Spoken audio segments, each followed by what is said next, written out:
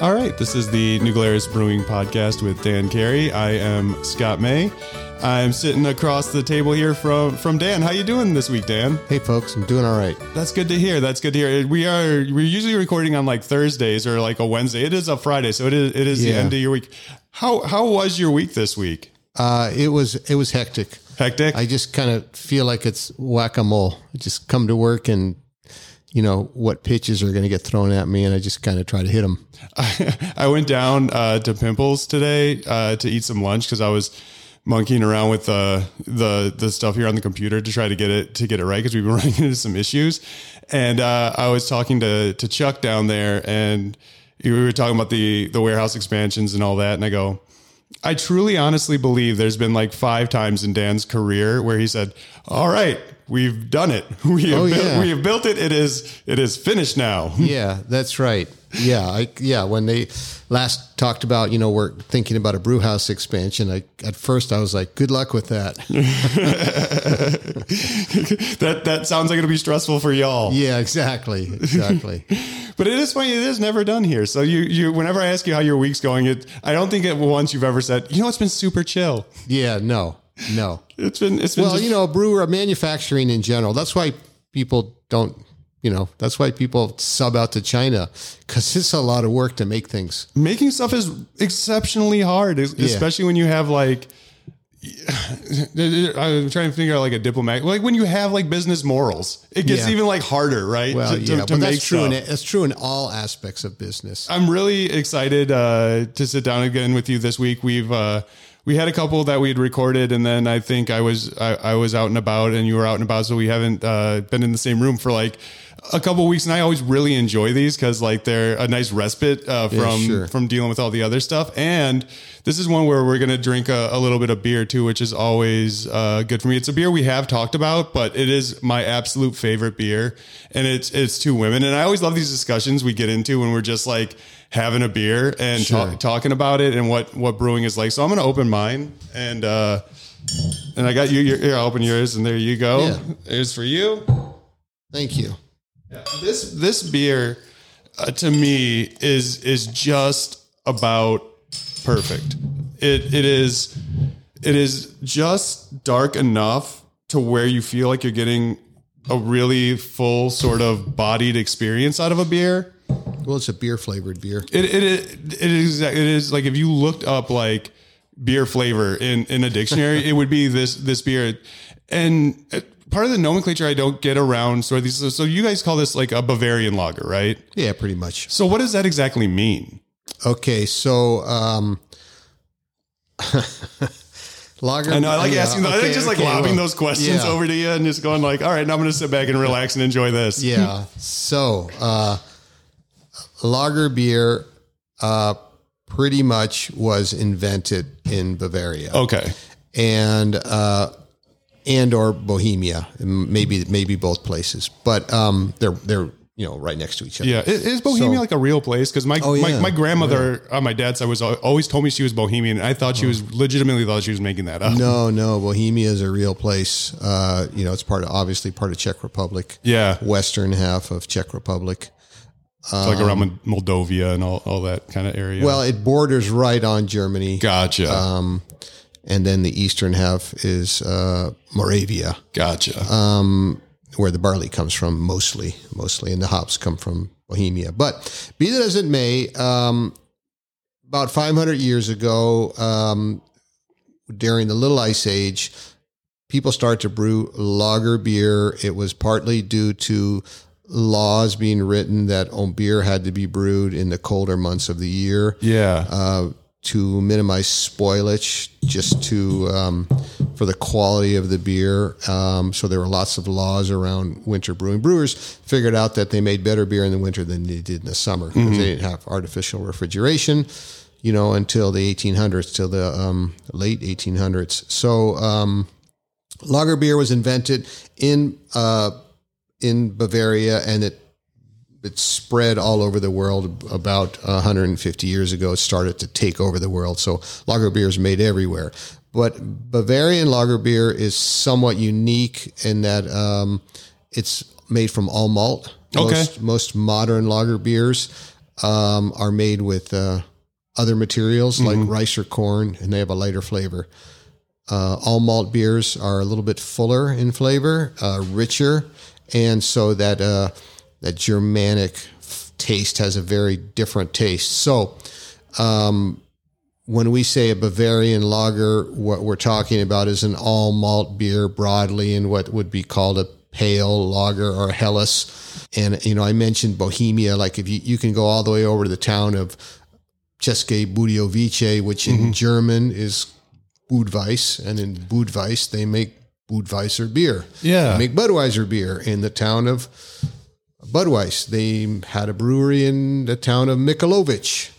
And so a well-known brewer in St. Louis liked these beers, and so he decided he was going to make Budweiser beer and Michelob beer based on these two towns. Wow, I did not put that together with the Michelovic. What I mean? The brewery's gone. It's a little town near the hop country, but so this was the iconic place that lager beer comes from.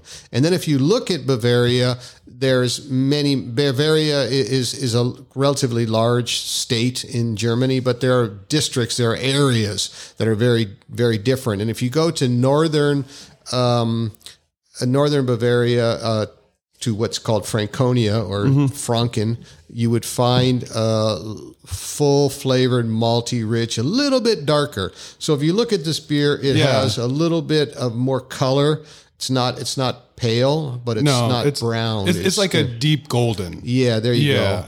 And so that would be what we would call a country lager, meaning when you go out into the rolling hills of northern Bavaria, what's called lower Bavaria, which is a little bit more peaceful, not as affluent as southern Bavaria, more chill, more agricultural and farming area. You find these little village breweries, and they all make kind of full-flavored, rich lager beers. And that was the inspiration for this beer. So when you're putting Bavarian lager on this, you're basically trying to communicate that this is going to be an old world kind of style of beer. This is going to be a little fuller than Americans are used to connoting with a lager beer, right? Yeah, if you think about a typical American lager beer, everybody loves a good simple American style lager beer or Mexican lager. To me, they're pretty much synonymous. They're made with rice or corn at 40% and then 60% malted barley. They're thinner bodied, lighter, not as full flavor, not as rich. Well, yeah, and it's funny because like when I'm drinking this, like, you get that you get that malt bill, right? That is what this is all about, and it is very, very delicious. And to me, it's like I was at Kansas City last week at a writer's. Oh, how'd that go? It went really, really. I heard you did a reading from your novel. I did. I sold like 10 books, which was crazy. Like no one buys books at reading, so I was that's funny. Really cool. We only brought like 30 advance copies, and they're all gone now. So good job. Yeah, so it was really cool. But I drank the first night I was out at a bar, and because there's a reading there, and some friends of mine, I was drinking Pabst, right? I was drinking funny PBR, and you're a hipster. Well, it's just people are always big stovepipe Pabst. Oh yeah, sure. Bring over the tall 60 boy. Ounce, yeah. Yeah, someone hands you a tall boy. What are you gonna do? Yeah, right. So I spent the night having I think I had like 3 of those, and the next day, and I didn't really think much while I'm drinking. It was just like I'm drinking beer, but it didn't really, nothing really like made me cognizant of what I was doing. And the next day I went to a barbecue joint. So I got to try some barbecue. I'm in Kansas City, and they happened to serve a lot of like local craft beer and stuff like that. I was wearing my the new Glarus work shirt you got me. He goes, "Oh, do you work there?" And next thing you know, I have a flight of different craft beers to try in front of me, because he's just like, "Here, try these." And and I tried to Dunkel in KC Brewing, Kansas City Brewing. Yeah. Yep, KC Brewing Dunkel. And I tried that Dunkel, and I was like, this is an amazing beer. It is. This is such a good that's their beer. That's their number one selling beer, I believe. That's they make lots of beers. They make a Weiss beer. They make a lager. Believe me, I gave them a shot. They do an excellent job. Actually, the guy who owns that brewery, he and I went to brewing seminar together in Munich. That is so. Steve Hawley is his name, and you went and started this brewery. That is so cool. Cause like immediately when I tried that Dunkel, I was cognizant of what I was drinking. Yeah, it was good stuff. I was very into it. And he looks at me, I go, I was like, that's an amazingly well put together Dunkel beer. It is. So he's like, yeah, we sell a lot of that. Yeah. And, but it's funny because then when you drink something like this, to me, it is like a kind of a perfect middle ground between that sort of those sort of two things. Like to me, this tastes not like a light beer because it certainly doesn't, but it is as refreshing as something like that. As something like a lighter. Well, that's the goal to marriage drinkability and complexity. Because certainly, you're in your early 40s, and as you get older, you can't just take in calories from it. You got to so if you think about an American.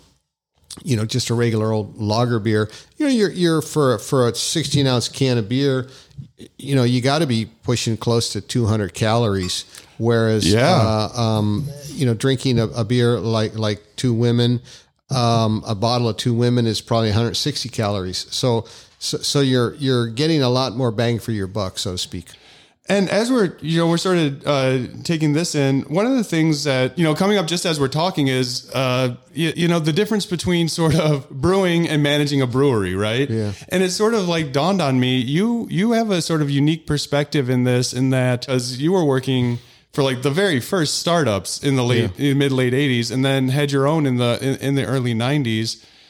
And I have to imagine, as this sort of nascent craft beer industry grew, you've probably witnessed a lot of changes just in how the business runs, how managing a brewery runs, how you found it to be in your first couple of brew houses as opposed to working in a brew house now. So I kind of want to talk a little bit about that and how just the business, I guess, has evolved in managing a brewery in sort of the modern times versus how it was in sort of like the 80s. So I guess, what was a typical brew house like in like 1985? Sure. Before we move off of Two Women, I'd like to just say that the people wonder where the name Two Women comes from, and it refers to Deb, the president of our brewery, and Sabina Weierman, who's the president of Weierman Malting, where we get some of the malt in this beer. So it's named in honor of Deb and Sabina. Two female-led businesses, but actually, and Deb, I couldn't get Deb to change the name, but actually it's three women because the hops, they're Hallertau hops, but they're grown in Oregon by Gail Goshi. So this beer is made with the input of three matriarchs of businesses. So I think that's kind of noteworthy and kind of cool. Well, I think so too. And I think it also, I think part of the reason why you're as kind of cool as you are from a business management perspective is those are the kind of things that you find interesting. Oh, definitely. And that you value. You know what I mean? Yeah. And it seems like you and Deb have run this place in a way that seeks out that sort of collaboration. Oh, definitely.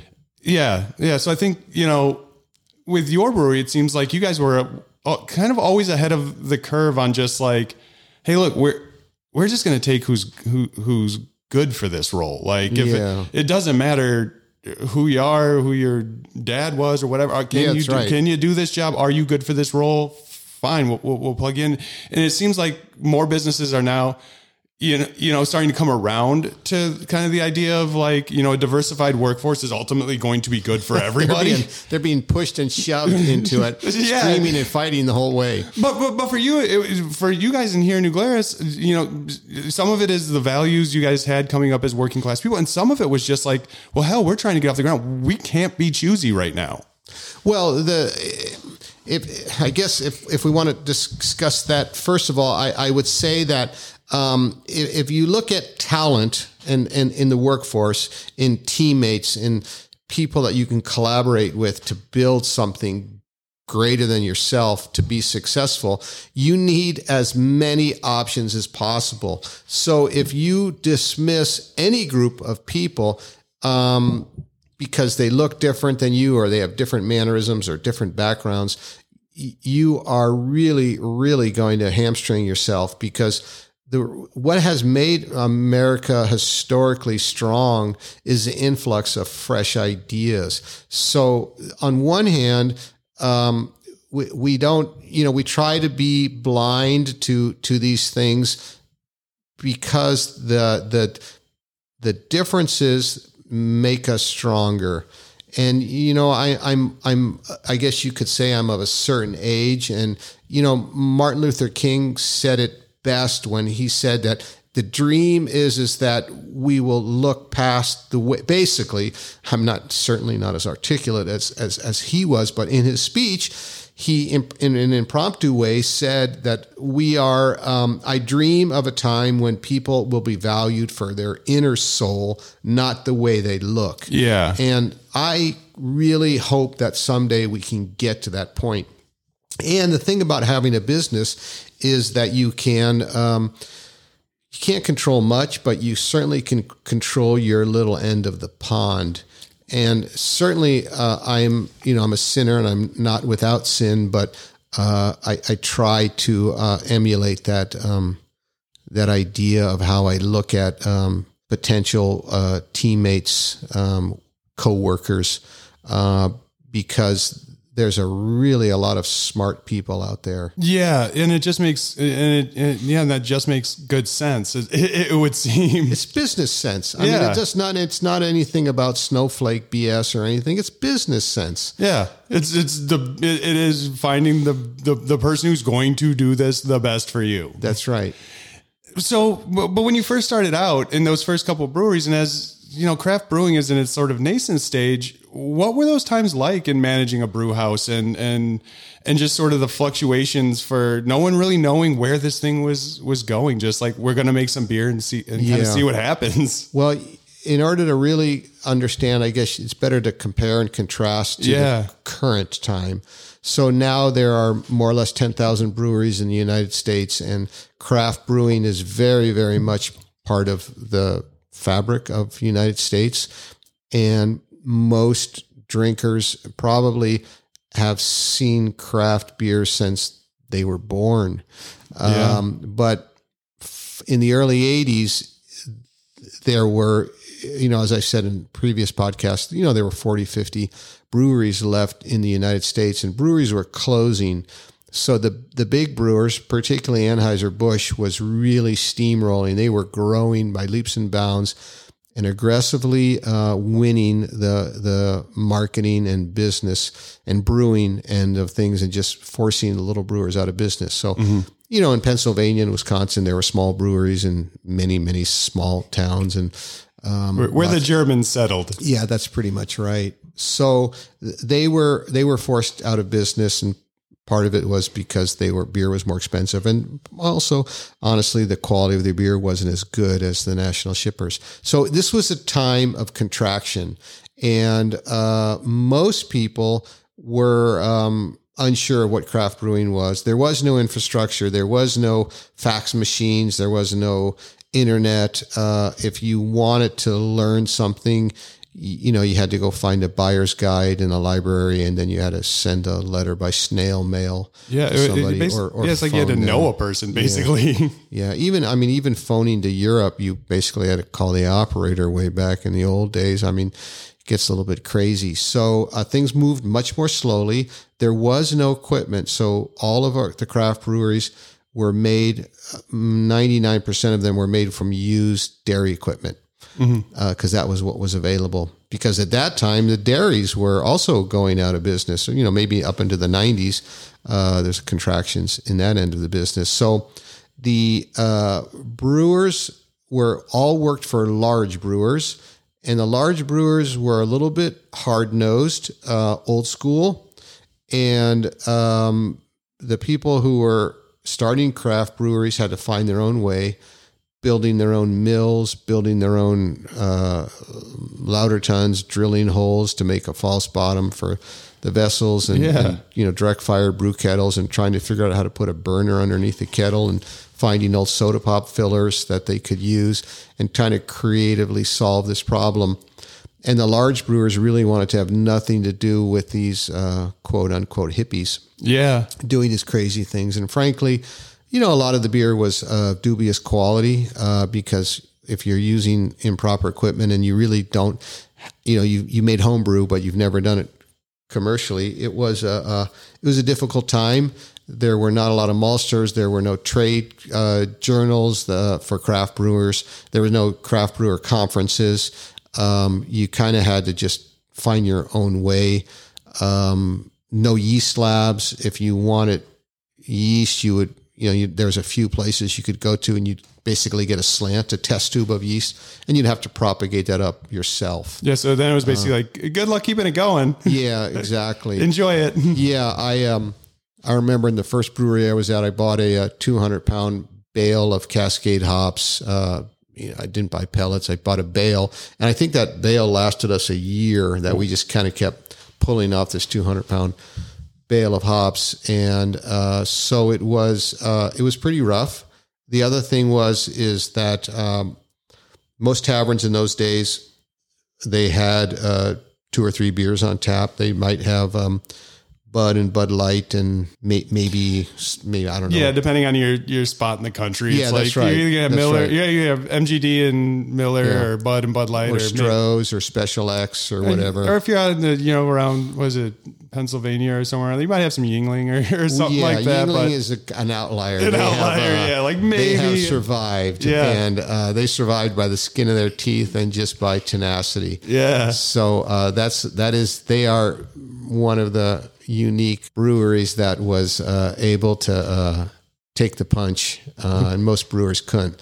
But I think times were pretty lean for them, and they survived and have prospered. So kudos to them. Yeah, for real. And it's striking to me is like you have these things that crop up, and because there's a passion for it, right? And the beginning is always super DIY, no matter what the scene is, no matter what the thing is. When you're trying to take on something like building a business from nothing, when you have huge players in it, and you have to sort of be scrappy and you have to put it together and you have to figure it out, you come up with different and unique ways of doing things, which produce different and unique products, which produces almost an air of coolness around it. And then it's almost like clockwork, like cyclical. It gets just big enough. And then the people who are saying, these young punks, these hippies, they don't know what they're doing, all of a sudden get very into it, because there's like a ground, because all of a sudden it becomes kind of cool. And when things become kind of cool, people want to be a part of it. Yeah. And then it becomes popular, and then it comes, the whole thing comes full circle. Yeah. There's definitely a cyclical nature to all things. After sort of like the DIY stage of it, when you went to work, at one of the larger brewers, was there a culture shock then to that? Because it was just like all of a sudden now you're showing up, you basically drove out of the Pinto and got into the Mercedes, right? Yeah. At the brewery I worked at in the early 90s, multi-million barrel brewery. To give you an idea, in one 8-hour shift, we made more beer in that shift than we did at New Glarus in the first 3 years of our business. Wow. So it was they were humping, they were moving lots of beer. It was, for me, it was a little bit of a culture shock. My father was a shop steward. I've been around unions. I've worked when I was in college. I worked in a peach cannery as a supervisor in a union plant. So I'm comfortable with the culture. But be that as it may, it was a little bit shocking because unfortunately, there's a distrust between management and the union. Yeah. And being a frontline supervisor, I lived between both worlds. And that was, the man without a home, basically. Yeah. With, you're kind of left out cause you're not part of the rank and file. And also I was, in my 20s and 30s, and, most of the brewers were, 30, 40, 50 in their 60s. And the older guys, they get fun. They think it's fun to pick on the entry level supervisors. It's always been that way, and maybe it's not anymore because you can't do that kind of stuff anymore. But it used to be that's just the way it was. I went through it. You have to go through it. Yeah, seniority sucks when you're not senior. That's right. Yeah. And I was working rotating shifts. I would work all 3 shifts. And so part of the job was to cover people's days off. So you'd work like Monday, Tuesday, midnight shift, and then Wednesday, Thursday, Friday, day shift, and then Saturday, Sunday, afternoon shift. And that will scramble your brain big time. Oh yeah. Yeah. The old, close open kind of deal it's never fun. Oh yeah, we're going to schedule you. You're going to get off at 8 and now you're back in at 9 a.m. the next day. Yeah, pretty much. Yeah. Sorry, go ahead. No, I was just going to say that it was a very disciplined brewery, very well-run brewery. I learned a lot about brewing beer, how to make a proper glass of beer. And so that was good. And the brewmaster at the brewery I worked at was very kind to me. My boss, my direct boss, also, we got along really, really well. So I had a lot of people that I really liked. And, in work, a lot of it is working with people that you enjoy to be around.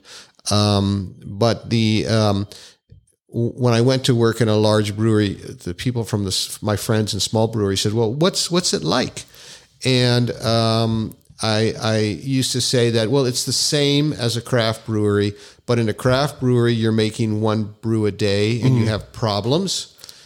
In the brewery that I was at, we were making 24 brews a day and we had problems. So it meant that the problems came faster and heavier. So, like I worked in the fermenting cellar for a time. And so if something happened in the fermenting cellar, it's sort of like cars on a road. Each batch is coming down the pike. Yeah. And there's 1 an hour that's coming at you like clockwork.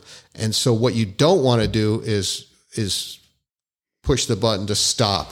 Yeah, because that's problems. That's a big problem. And number 1, because we got orders. And number 2, you've got all of these batches in process. So when something bad happened in what was called the starting cellar, you had to really think quickly and move quickly and resolve the problem. And usually things happened Christmas Eve at 4:00 in the morning, Very rarely does stuff happen on a Tuesday at 2 p.m. It always happens like there's a thunderstorm. And in a large brewery, in any brewery, but in a large brewery in particular that's run with lots of automation, when there's a thunderstorm and there's a brownout or a sag or just a couple of seconds of a power outage and everything goes blip, that takes 4 or 5 hours to get things up and running. Oh, yeah. And it can be, so I have lots of PTSD stories about various dramas that befell us. Well, yeah, and you're absolutely right. I mean, when you're running with the assembly line thing, it is like, when you stop an assembly line, okay, the next car's just not getting the axle put on, whatever. Yeah. That's okay. But if you stop an assembly line in a brewery, it's like, no. Everything that's, in the brew kettle needs to occupy this space in 25 minutes. That's right. So and if you don't, it's, theoretically it could spoil. It's going to get too darker. It's going to have off flavor. It's going to be too bitter. It's going to be oxidized. So, you don't want to be the one that's responsible for a beer being dumped. No. You never want to be the one in your boss's office having to answer the question of, so what happened? Yeah, right. You know what I mean? That's never a good question to be posed to you. Well, one thing that I learned though, that I passed on to my brewers here at New Glarus is that I always prided myself that when I had to call my boss at 3:00 in the morning and wake him up and say, I've got a problem, and this is the problem, I can offer 3 suggestions for a resolution. I think that's when you call somebody and you wake them up at 3:00 in the morning, they're groggy, they're not awake, they're not happy. Of course they're not. And if you just say, I have a problem, tell me what to do, that really sucks. Yeah. So by saying I can offer these 3 suggestions, it gives them time to wake up. It gives them time to ruminate on this, and it means that I'm coming prepared. So everybody in the brewery knows that when they call me, they usually show up with alternative ideas on how to solve the problem. So it means that they're thinking, and that gives me time to get up to speed.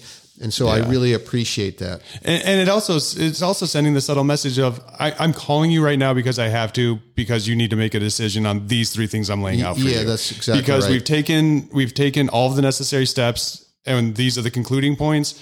But you also signed up to be the guy who decides on the ultimate thing to move forward. Right. So there you go. I got to kick this upstairs to you. So now you got, well, it was funny because Kate me and Kate first, met, and she was just telling me about, what it was like sort of growing up in the household and stuff. And she would recall just times like, my dad would get calls, like seriously, the house phone would ring at like 4:30 in the morning, 5 in the morning, 3:30 in the morning. And you'd hear him talking for a couple minutes and then he'd be out the door. Yeah. Like that was like a regular thing. So it's like, when you're working in these industries, like the beer doesn't sleep when you do. That's right.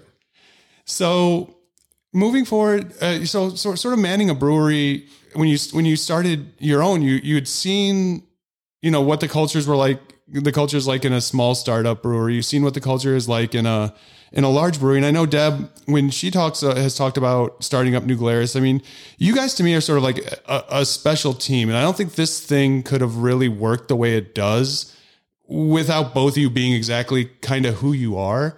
Because, when you hear her talk about, when we first started, it was a bit of a boys club, right? Still the case. Yeah, I mean, it's not like I don't think we've solved. I'm sure we haven't solved sexism yet. I don't think we've gotten close. No. But she had a vision and a drive, and you could see that you had the technical know-how. But it doesn't seem like there was any temptation for you to be like, all right, I've seen how this works. Now let's let the men take over. You know what I mean? And I don't think that would have played out very well either. But no, that would have been a stupid thing to do on a lot of levels. But getting back to the idea of the most capable person is the one that's going to lead. And I've said before that I'm a huge fan of how the Marine Corps, U.S. Marine Corps, runs their business, and pushing a decision down to the person who is involved in the action, as long as they're well trained and responsible, is the best way to quickly react to a situation. So that's one thing. And I guess the other thing, I can tell you a quick story about how Deb views these things.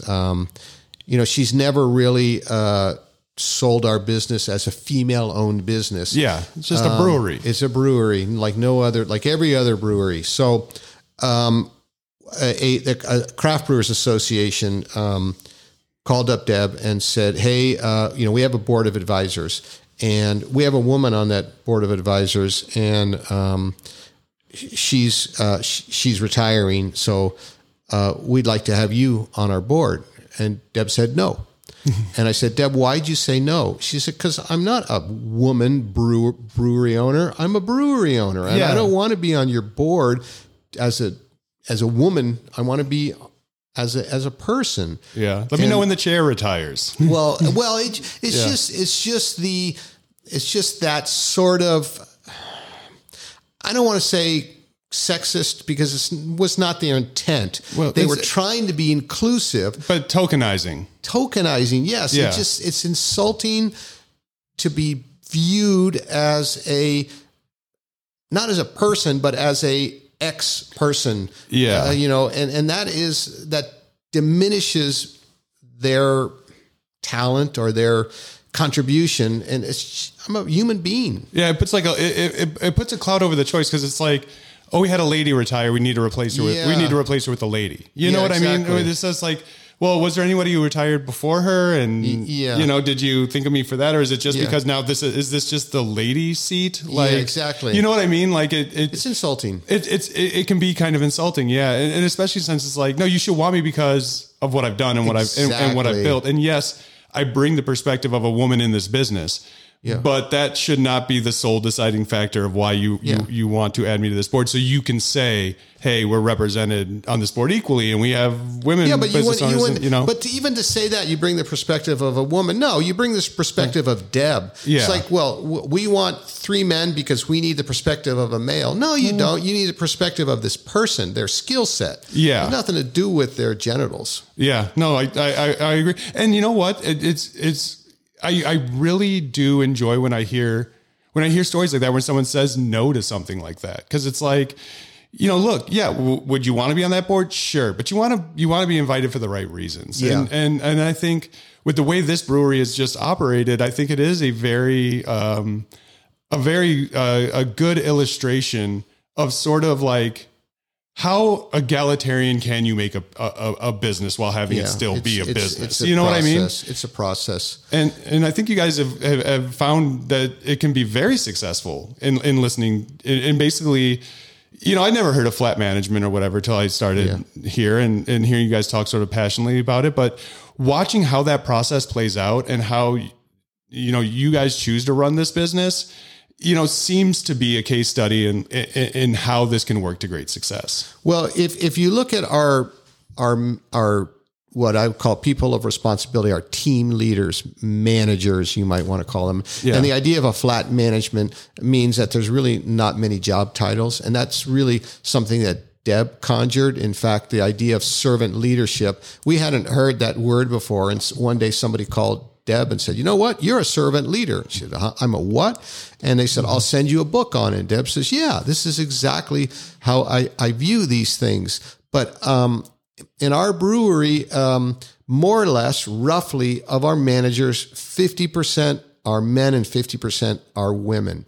And there was no deliberate decision to do that. Yeah. It had to do with who was the most qualified person, who was ready for that responsibility. And 50% on average are men and 50% are women. Well, the population of Greene County is more or less 50%, 50-50. So it just suits the demographics. It wasn't that we considered, a person's age or a person's sex. It's just that the randomness of these things means that the most qualified person got the job, and on average, they're 50-50.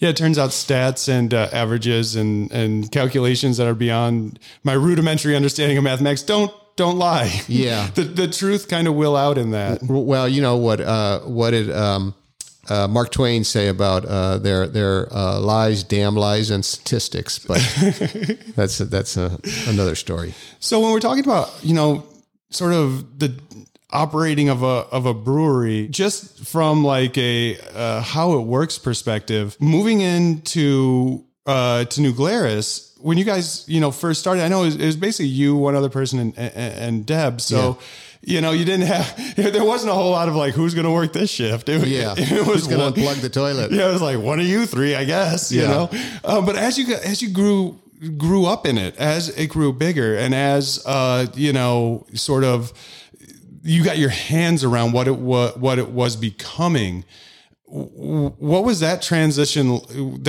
like for you in managing the brewery in those like early years of it becoming like the year after it became clear you guys weren't going out of business tomorrow? You know what I mean? Well, Deb is very good at reading people. She understands what people mean. She can look at a person and figure out what they're thinking, and a lot of it. They say that people that have had alcoholic parents are really good at reading people. Yeah, very vigilant. Yeah. Well, you got to know when, you don't know what you're going to get. You might get knocked out of your chair at the dinner table. So you got to be able to read what's coming before it hits you. So they're kind of conditioned to understand human nature. I'm a technical person, and my education was a science of brewing. So, they never taught us anything about managing people. I was in ROTC when I was in college, so I learned a little bit about leadership, but really brewing school should do a better job of teaching people how to be a leader, because whether you're in a small 3-person brew pub or a multi-million barrel national brewery, working with people is what it's all about. It's less about machines and calculators and heat flows and temperatures. It's about people. And so for me, that was very, very hard. I think I've talked before in podcasts that, in Wisconsin, I tease you people and say, you guys talk between the lines. And so it was difficult for me because, I come from the generation when the coach says run, you ran. You didn't really ask. It wasn't even something you thought about, or like why. It's not for us to question why. Yeah, exactly.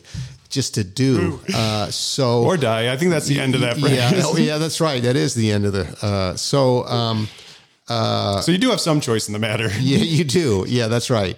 So for me, management has always been a learning curve. And as the brewery has grown, it's been like a stair-step endeavor. So you have a system, you have a paradigm, you have a culture, you have what we call SOPs, or standard operating procedures, and you have equipment that's capable of doing X. And that works, and then eventually you start to strain the reins and it no longer works. Then you have to go to the next level. And in the 90s, breweries were growing 30, 40, 50, 100% a year. So you were reinventing yourself on a regular basis.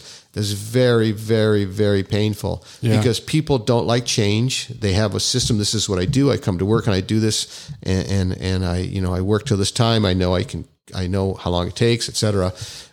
So that dance of growth was very, very painful for all of us, I would think, for Deb and I and the people that worked for us. And but Deb always had a clear vision of servant leadership and a flat management.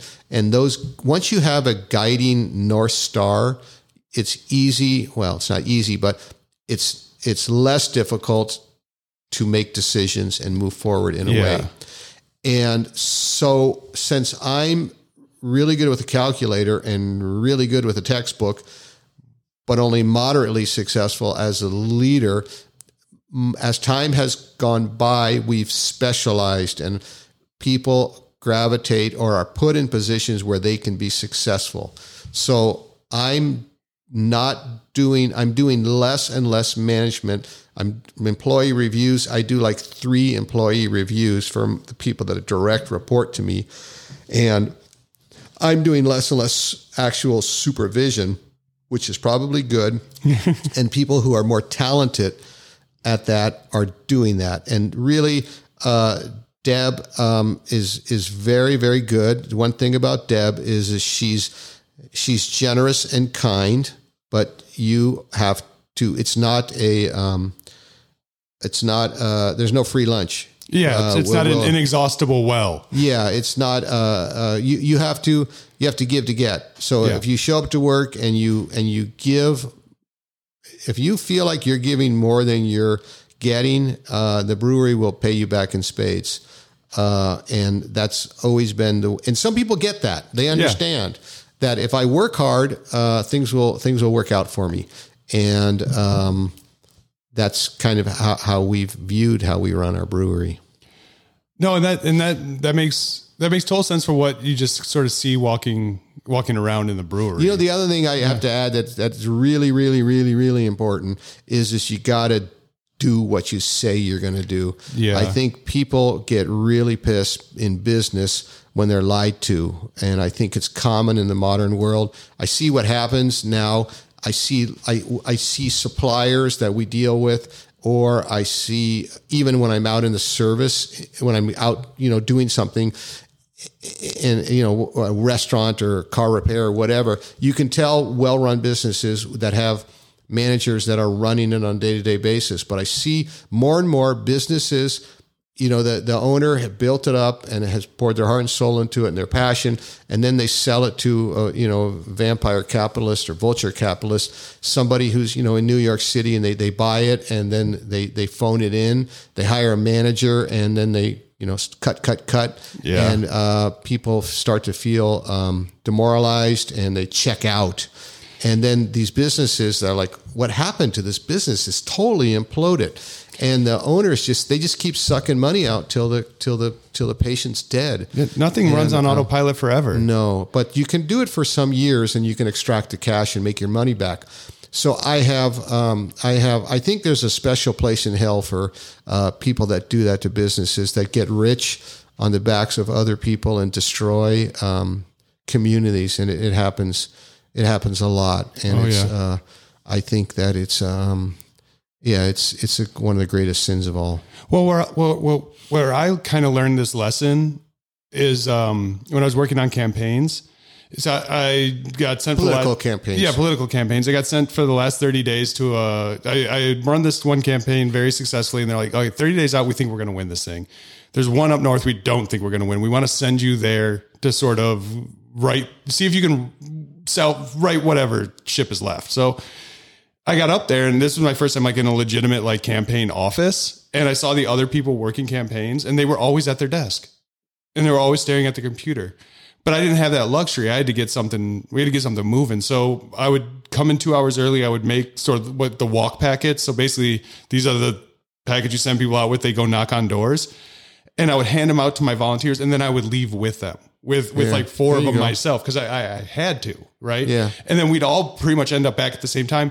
And to a person, they all wanted to do 4 more because they saw me going out with 4 more. Right. But the people who were just sitting at their desk and trying to hand them out, their stuff wasn't coming back like that. The people, their volunteers did not want to work for them that hard because why am I going out not getting paid to do this when the person getting paid to do this is just sitting at a desk? You know what I mean? So at that age, it really stuck in my head like, oh yeah, you can advance yourself to a position of management. You can advance yourself to a position of leadership.